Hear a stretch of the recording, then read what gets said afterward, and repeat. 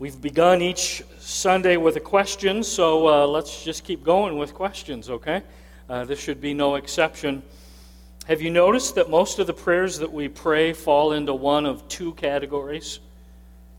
Tell me if you don't find this to be true. Usually one of the categories of things we pray about is pain avoidance. Lord, this hurts and is painful. Please make it stop. Amen. And there's some form of pain that we or someone we care about is facing. Lord, my head is pounding. Please help the medicine to work quickly. Lord, this relationship is painful. Please help it to improve. Lord, my arthritis is flaring up. Please make it go away. One category. Or a second category that we tend to pray about is, Lord, change my circumstances. Lord, I don't like this situation. Please change my circumstances. Amen. And then we plug in, Lord, my boss is a jerk. Please remove him or her from my life. Do I get an amen? Lord, yeah, that's a problem if you're the boss, isn't it, Myron? Yeah. Lord, I've got big plans next week. Please adjust the rain or the snow forecast, depending on the season. Lord, my bills are piling up. An inheritance or a lottery win right now would be helpful. Amen. The question this morning, the real question, is what if the issues that we usually pray about are really not the core, essential, key life matters that we should be praying about? What if the things that we normally pray about, Lord, please make this pain go away, amen. Lord, please change my circumstances, amen. What if those really aren't the lasting, eternal matters that we really should be praying and focusing our prayers upon? This morning we're going to look at how the Apostle Paul prayed, specifically for the church at Ephesus. But I want you to know this is also how he prayed for the church at Philippi and how he prayed for the church at Colossae. This really is what we're going to look at, the heart of what Paul prayed about. And what I'm suggesting to you today is we should take a clue from what Paul prayed about and make that the core, essential thing that we're focused on when we pray. Locate the book of Ephesians in your Bibles, Ephesians chapter 1 or Ephesians chapter 1. Look that up on your phone, and if you're able, would you please stand with me? And please, as we read, starting with verse 15 to verse 20, would you pay attention? What is Paul praying about? What is it that is his focus and his priority as he prays for the church at Ephesus? Let's read out loud together. Here we go. For this reason, ever since I heard about your faith in the Lord Jesus and your love for all God's people, I've not stopped giving thanks for you, remembering you in my prayers. I keep asking that the God of our Lord Jesus Christ, the glorious Father, may give you the spirit of wisdom and revelation so that you may know him better. I pray that the eyes of your heart may be enlightened in order that you may know the hope to which he has called you, the riches of his glorious inheritance in his holy people, and his incomparably great power for us who believe. That power is the same as the mighty strength he exerted when he raised Christ from the dead and seated him at his right hand in the heavenly realms. Let's pray. Lord, that's, first of all, big, oftentimes dense words to understand what it is that Paul wrote down, inspired by your Spirit. So, first of all, we need your help, Lord, to understand exactly what Paul was praying about.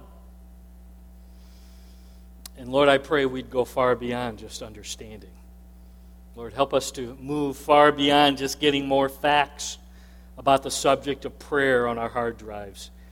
The truth is, we know far more about prayer than we're actually putting into practice right now. That's true for almost every one of us. So, Lord, would you help us to go to that step of actually putting it into practice? Lord, we don't want to just be hearers of your word. We want to be doers. And that only happens as you come and speak and nudge and convict and teach us. So, Lord, teach us to pray. Teach us to pray about the things that are critical and a priority and essential for our lives and the lives of the folks that we care about around us. Lord, would you help goofy Jeff to get out of the way today? Because the truth is, Lord, we need to hear from you. So we need to hear from the King of the universe.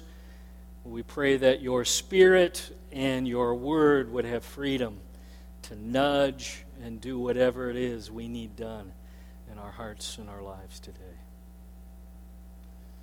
And all the church family at Walloon Lake said with one unified voice, you can be seated.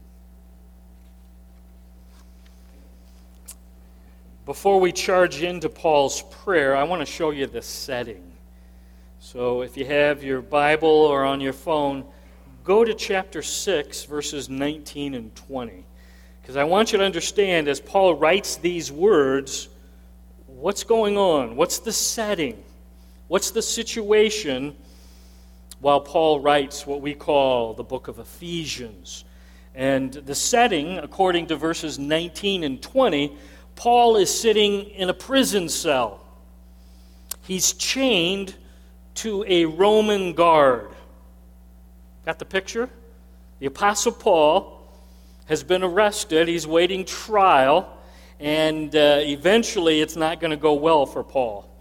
But he's waiting, and while he's waiting, he writes the book of Ephesians. And I want you to note something. Paul never asks the church at Ephesus, his friends in Ephesus, he never says, pray that I'll get a fair trial. Now, if you were sitting there and you're waiting trial, and you're chained to a prison guard, a Roman prison guard, wouldn't you say, pray that I'll get an honest judge? Pray that my lawyer is very effective. Wouldn't you be asking, church at Ephesus, pray that they'll start bringing me better food because this food is awful. Pray that the air conditioner gets fixed because I'm burning up here in this cell in Rome. It's really hot. Prays none of those things. Never asks for any of those things. Instead, look at verses 19 and 20, Ephesians 6. He says, pray, church at Ephesus, that I might fearlessly be bold for Christ even while I'm in chains. Did you catch his prayer request? Don't pray that my circumstances will change. Pray that while I'm in this hard circumstance, I'll be bold and speak fearlessly to these pagan Roman guards who desperately need to know Jesus as Savior and Lord. That's his request. Couple thoughts. First, wow, does he pray differently than we usually do? We're usually, Lord, please change the circumstance. I don't like it. I'm not comfortable. I'm in pain. I don't like the future. It's looking bad. It's looking poorly. But secondly, when is the last time you asked someone to pray for you while you were speaking to someone about Jesus? And oh, by the way, while I'm at school, while I'm at work, while I'm in the neighborhood, would you pray that I'll be bold and fearless while I share Christ with the people around me? I won't ask you, but I just wonder how many of you have recently asked someone to pray for you in that way. And I'm just telling you, this is kind of foreign. These are not normally the things that we pray about. Now let's go back to what we read. That's the setting. That's the situation. Verse 17 of Ephesians chapter 1. And I'm not going to take the time to show you, but the heart, the key thought, and you can see it better in the original language, and I'm not going to tell you why. Just trust me, here's the key thought in that prayer that we read. Look at verse 17. He says, I keep asking that, idea meaning this is what Paul prays for the church at Ephesus over and over and over again. So whenever I pray for you, church at Ephesus, this is the thing that I keep asking the Lord for you about. And the idea for us is we would do the same. Keep asking. Don't give up. Keep praying about this. And what is it that Paul keeps praying about? Last part of verse 17, that you might know him better. You might want to underline that because that's the key idea in all of Paul's prayers. That you might know Jesus better. That's the hymn. I pray, church at Ephesus, that you might come to know Jesus better. And let me just show you. You can go to chapter 3, verses 14 and 19 in Ephesians. That's the second powerful prayer in Ephesians. He says, I pray that you might have the power to grasp how awesome the love of Christ is for you. And I would argue, he's praying that they might know Jesus better and his love and how awesome the love of Jesus is for them. And if you go to Philippians chapter 1, verses 9 to 11, I want you to be filled with the fruit of righteousness. That's the right relationship that comes through Jesus Christ. I'm just telling you, everywhere you see Paul praying for the church at Ephesus, for the church at Philippi, for the church at Colossae, he's praying, I'm praying constantly that you'll know Jesus better. That's the key thing that Paul prays over and over and over again. And again, it's never an appeal for a change in their circumstances. Dear Lord, I'm praying that you'll protect them from the Romans. Lord, I pray that you'll protect them from the Jews. And by the way, they were under attack. The early church was under attack from the Romans and from the Jews. Lord, I pray that you'll protect them from disease or starvation. Lord, I pray that you'll help them with their homesickness, because many of them were driven out of their homes.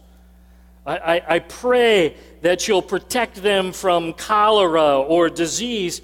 Just give me your eyes. There's none of those things prayed about. And it's not that those are wrong things to pray about, but that's not what Paul prays about. Paul prays, Lord, here's the key, essential, this is core, this matters more than anything else. I pray that the church at Ephesus, the church at Philippi, the church at Colossae, that they might know Jesus Christ better. And can I suggest that should be the key, core, essential thing that we're praying for the people around us and for ourselves? You might want to write that down. We got a place for your notes, okay? And then you can go to sleep if you're prone to sleep on Sundays, okay? You got the big idea, now you can drift away. But again, here's the idea. I'm praying constantly. I'm not quitting on this one. I'm praying, and the idea here is I'm praying, and I'm going to continue to pray and ask that you might know Jesus better. You see, Paul sees something that's fuller and richer and more important than a change in circumstances, which is usually what most of us are praying about. Lord, please change my circumstance. I'm not liking this situation. I'm not liking this circumstance. I'm not liking, it's painful what I'm going through right now. And that's not what Paul prays about. He says, no, there's something that's far more important, far more essential, and that's that you'll know Jesus better. You'll come into a deeper and richer relationship with Jesus the Christ. So, let's just pause for a moment and ask why. Why, Paul, don't you pray for a change in circumstances? You didn't ask that for yourself. You're in prison, things aren't going well, you're going to lose your head shortly. So why didn't you pray for a change in circumstances? Well, first of all, if the Lord does answer your prayer for a change, make my circumstances easier and better and more comfortable, give me your eyes. Usually when things get better and lighten up, and now they're good and easy, then I say to Jesus, what? Thanks for answering my prayer. I'll call again when things get tough. And we tend to say, I think I can handle this one. I can handle life now because things have eased up and they're better. And I can do it in my own power and my own resources. I'm going to be okay. And you know what that's called? We talked about it last week. What is it? It's pride. And the Lord says, I hate pride. When you are acting proud, you are on the other team. So when you're praying for circumstances to ease up, you're not actually praying always, matter of fact, often a good thing for those people you're praying about. Or if you got bad circumstances and you don't know Jesus better, track with me.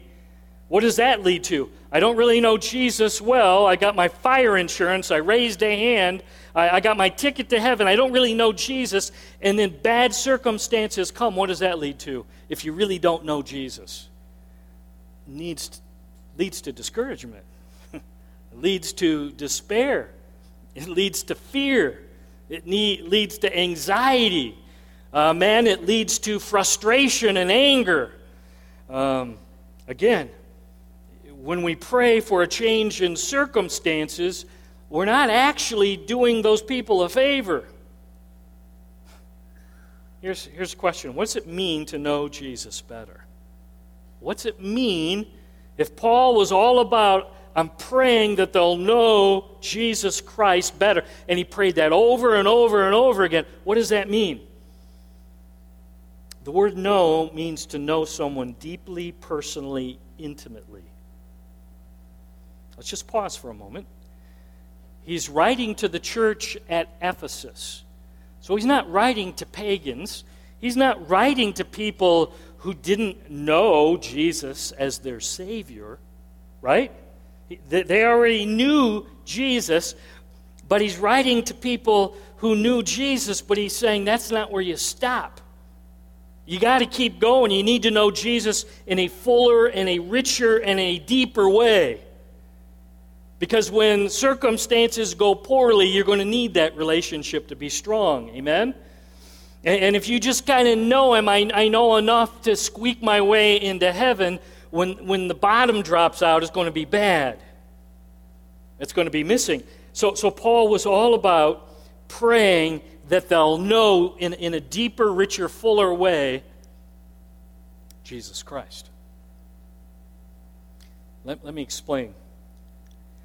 If you show me a picture of our president, I know who that picture is. Oh, that's President Trump, right?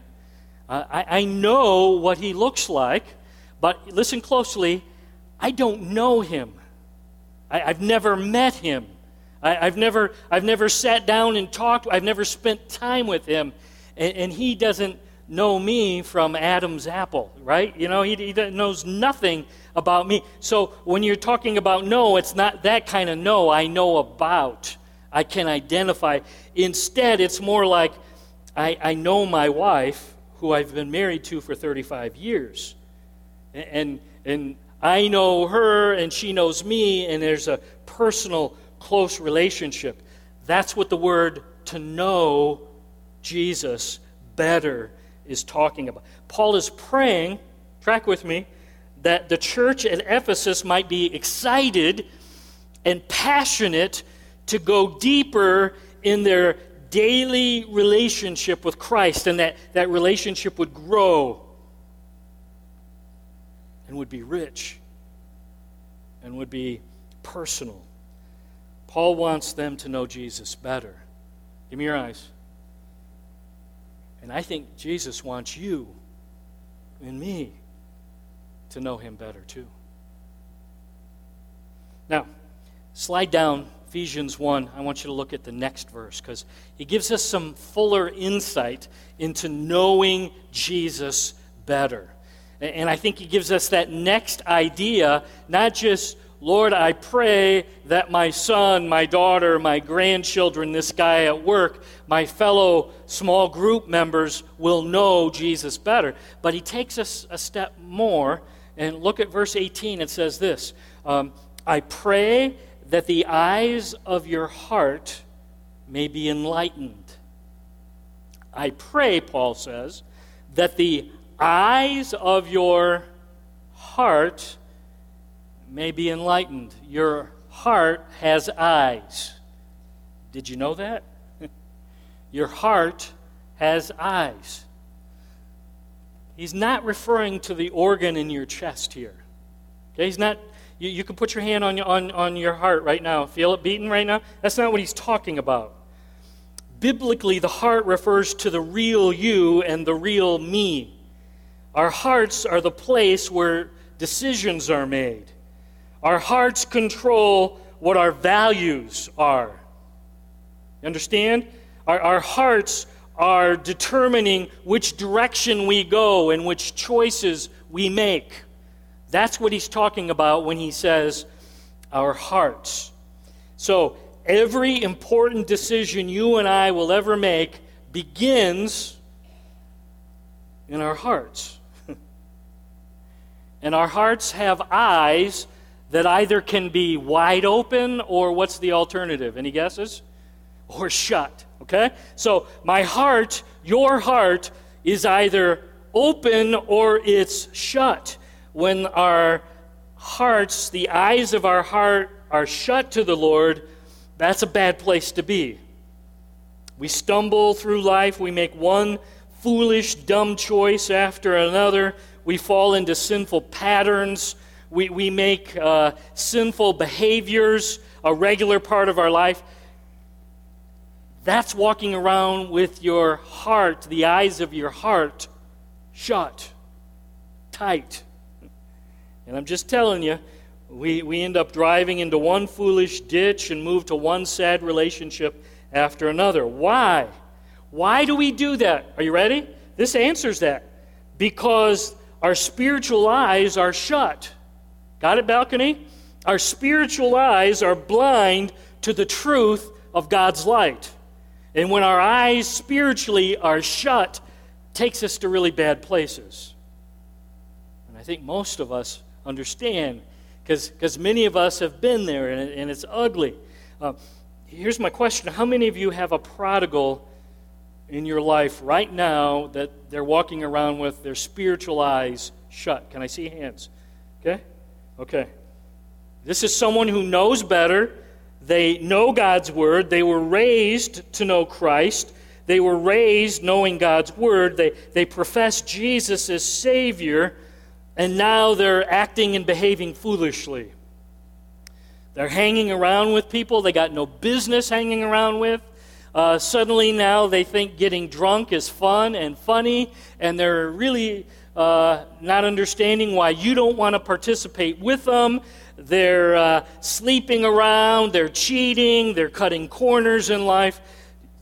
That's where prodigals live. In sinful and wild living.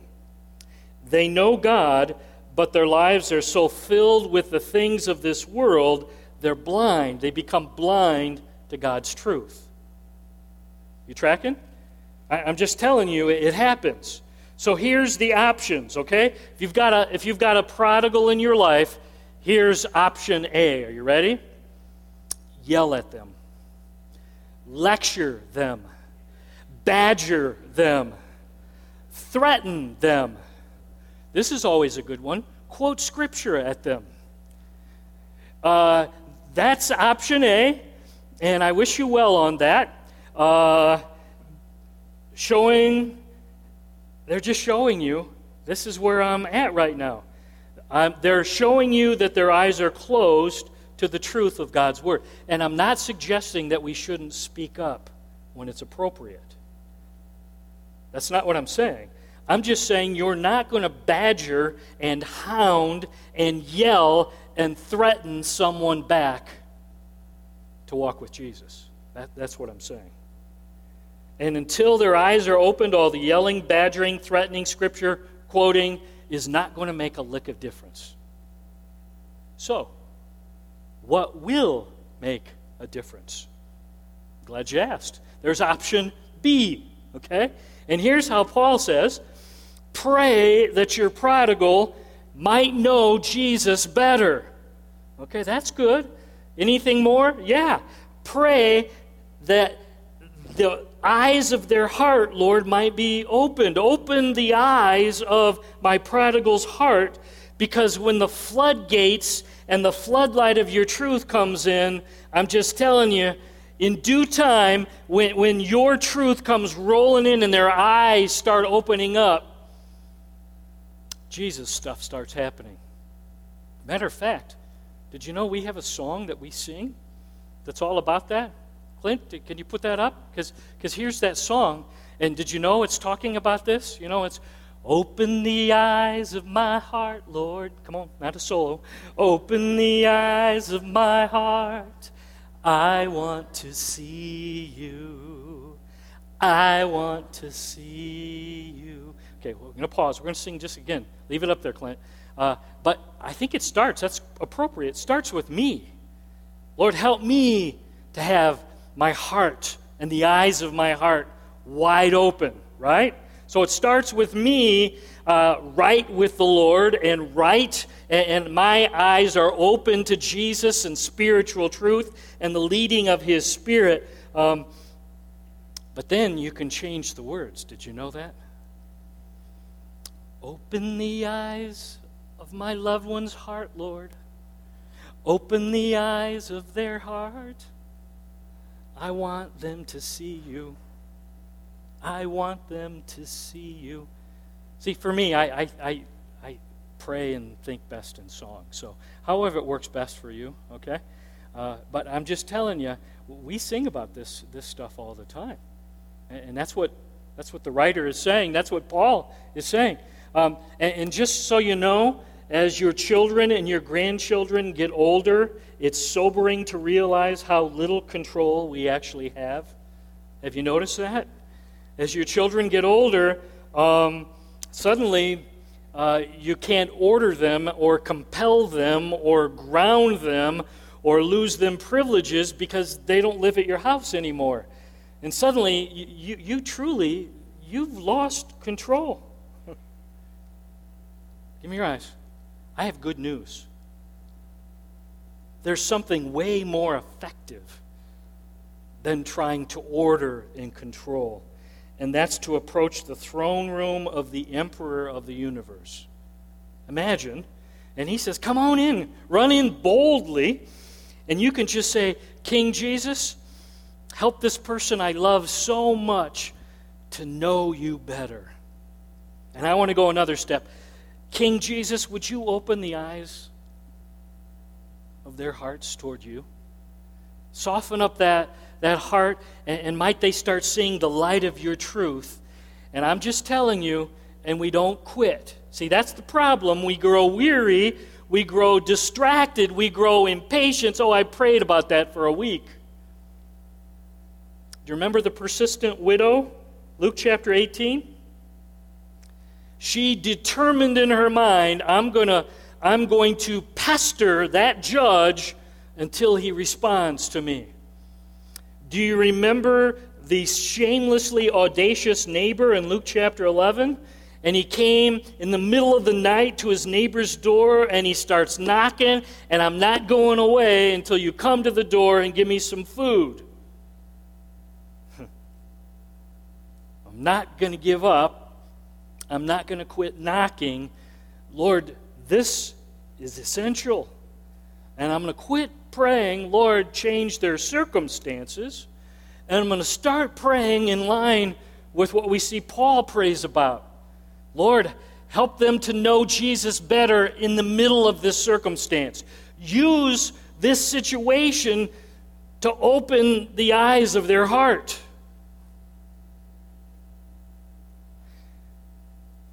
Most people today base their inner life, and we tend to do this, on our outward circumstances.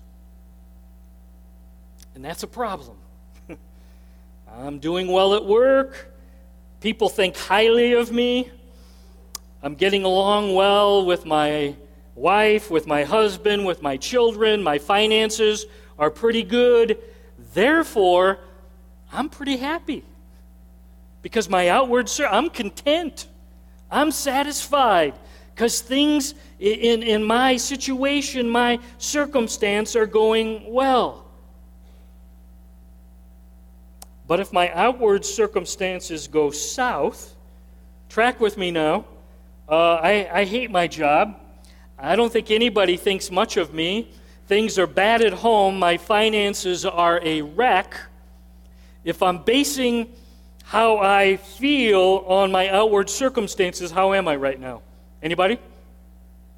Anybody? I'm messed up. I'm miserable. I'm worried. I'm frustrated with life. I am one mean, ornery person. Why? Because my circumstances are not going well. Paul is trying to teach us here. God's book is trying to say, followers of Jesus, just the exact opposite should be going on. The relationship to our outward circumstances should be reversed. In other words, our peace and our joy should be based on our daily relationship with Jesus. Are you tracking? My peace, my joy, what I'm feeling today should have everything to do with how much does Jesus love me today. He loves me sacrificially and unconditionally and eternally. Oh yeah, I remember now. And that's not going away. And if I forget, I look to the cross. And oh yeah, it's that constant reminder of how much He loves me. Again, if we focus our attention on the outward circumstances, much of the time I'm going to have an inner life that's dark and scary. Why? Because we live in a dark and a scary world a lot of the time, don't we? So if you're basing how you're feeling on the inside from what's going on the outside, a whole bunch of the time you're going to be afraid and fearful and worried and frustrated and angry because your circumstances are bad. And Paul's saying, no, there's a way better way to live. And that's to come to know Jesus better, and He's front and center, and daily walking with Jesus and having the eyes of my heart wide open to Jesus and His book and the leading of His Spirit. Suddenly now, even when the world is dark and scary, there can be peace and joy and love and lots of good kindness coming out of my life, flowing. At any given moment in your life and mine, give me your eyes, either the world is at the center of your life, which means if you're a follower of Jesus here, and the world is at the center of your life, what have you done with Jesus if you're a follower of Jesus? Come over here, Jesus, and I'm going to push you off to the side here because I got some other things that I think are more important and more of a priority. Or, at any given time, Jesus Christ is at the center of your life, and what have you done with all the other things? What have you done with them? You've pushed them off to the side and said, thank you, but Jesus rules and reigns and is the king here. Now here's the challenge. You ready? Many, if not most of us, we've allowed the world and all the cares and the concerns and the worries, and I could start listing things, music, internet, television, possessions, all the things but lots of things have caused us to say, well, that must be the most important thing, and we shove Jesus off to the side, and then we wonder why we're feeling fearful and worried, and why anger and frustration are ruling and reigning in our lives. I'll tell you what we just did. You know what we did? We pushed Jesus off to the side, and we let all that this world has to offer be the main thing. And I would argue that Paul is saying, no, here's the main thing in life. To know Jesus better. To walk daily with Jesus. and to daily be praying. First of all, you ready? Pray for me. Lord Jesus, I want to know you better. I want to know you better, deeper today than I did yesterday or last week or last month or last year. And Jesus, would you keep the eyes of my heart, my spiritual eyes, wide open on you? So start with you, because I don't know about you, but I need to be praying for me, and you need to be praying for you, okay? And then move on to the people you love. And what a great thing to pray for your prodigals, right? Lord, help my prodigal who's wandered away and they're living in wild, sinful living. Lord, would you help them to begin to know you better? And Lord, to start that process, would you slowly start opening the eyes of their heart? And then I'm not going to give up on that, Lord. I'm not going to quit. I'm not going to do it for a week. Lord, I'm just going to keep knocking and banging on that one until you've responded. Could the reason we don't see more powerful and effective answers to our prayers be because we're all about, Jesus, change my circumstances? This isn't fun. I'm not enjoying this. Lord, please make this pain go away. And if that's the focus of most of our prayers, it's no wonder we give up praying. It's no wonder, because we don't see a lot of change, and when we do, actually it gets worse for us and the people around us. What's Jesus saying? No. The key, core, essential matter to be praying about for yourself and other people, I'm praying that you'll know Jesus better, deeper, more intimate. And guess what? I've already started praying for you, Church at Walloon, my friends. I've already started. Lord, help them to know you in a deeper, richer, more intimate way. And Lord, I pray for my friends here at Walloon that you might open the eyes of their heart. And if they've pushed you off to the edge, and if they got other things, Lord, open their eyes slowly at first and help them to realize that you're the main thing. Knowing you is where real life begins. Could it be the reason we don't see more powerful answers to our prayers is we're praying about the wrong things? Bow your heads. Shut your eyes, would you? And I'm just telling you, it starts with you. It starts with me. It's easy to quickly run off to that prodigal, that person who's living in a wild and sinful way. But before you go there, would you start with yourself? Would you say, Lord, how does this apply to me?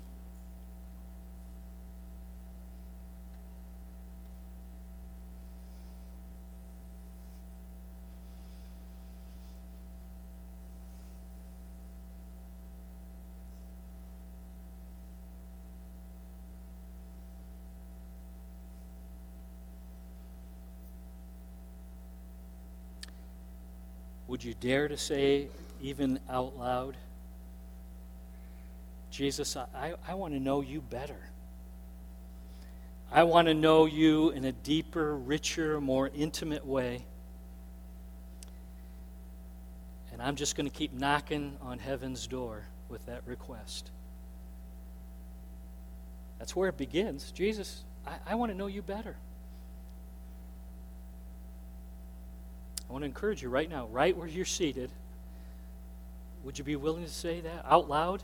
Just say it right where you're at. Jesus, I want to know you better. If you really do, if that's the desire of your heart, Jesus, I want to know you better.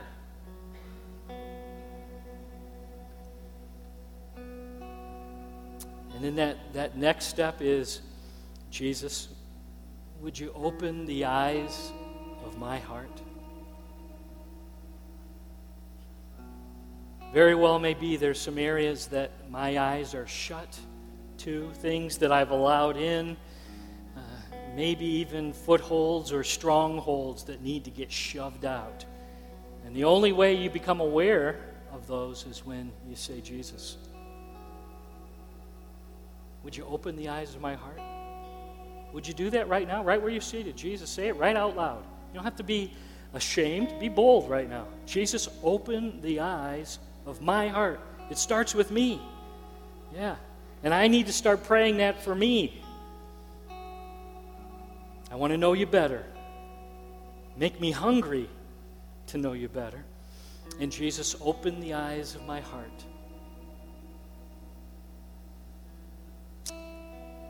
And then now we go to the people that you care about deeply. Your family members, your friends. Maybe that lost person. What a great thing to pray for them. That prodigal in your life.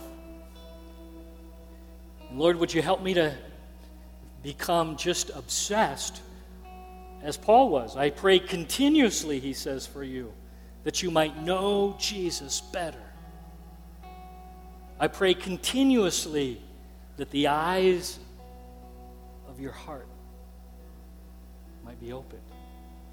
And Lord, help me not to give up easily. Help me not to get distracted or impatient. Lord, help me to hang in there and keep praying this for my loved ones, to keep praying this for that prodigal that I care deeply about in my life.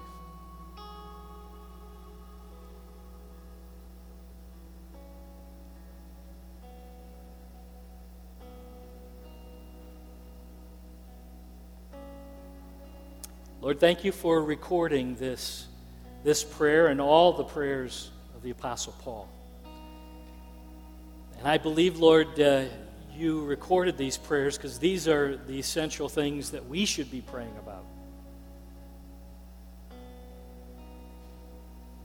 Lord, it's so easy to be praying about change my circumstances.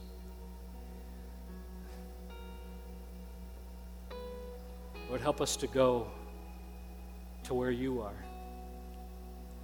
Back to our relationship with your Son. Back to walking and having our eyes open clearly to you, to allowing you to be the core, central focus of our lives.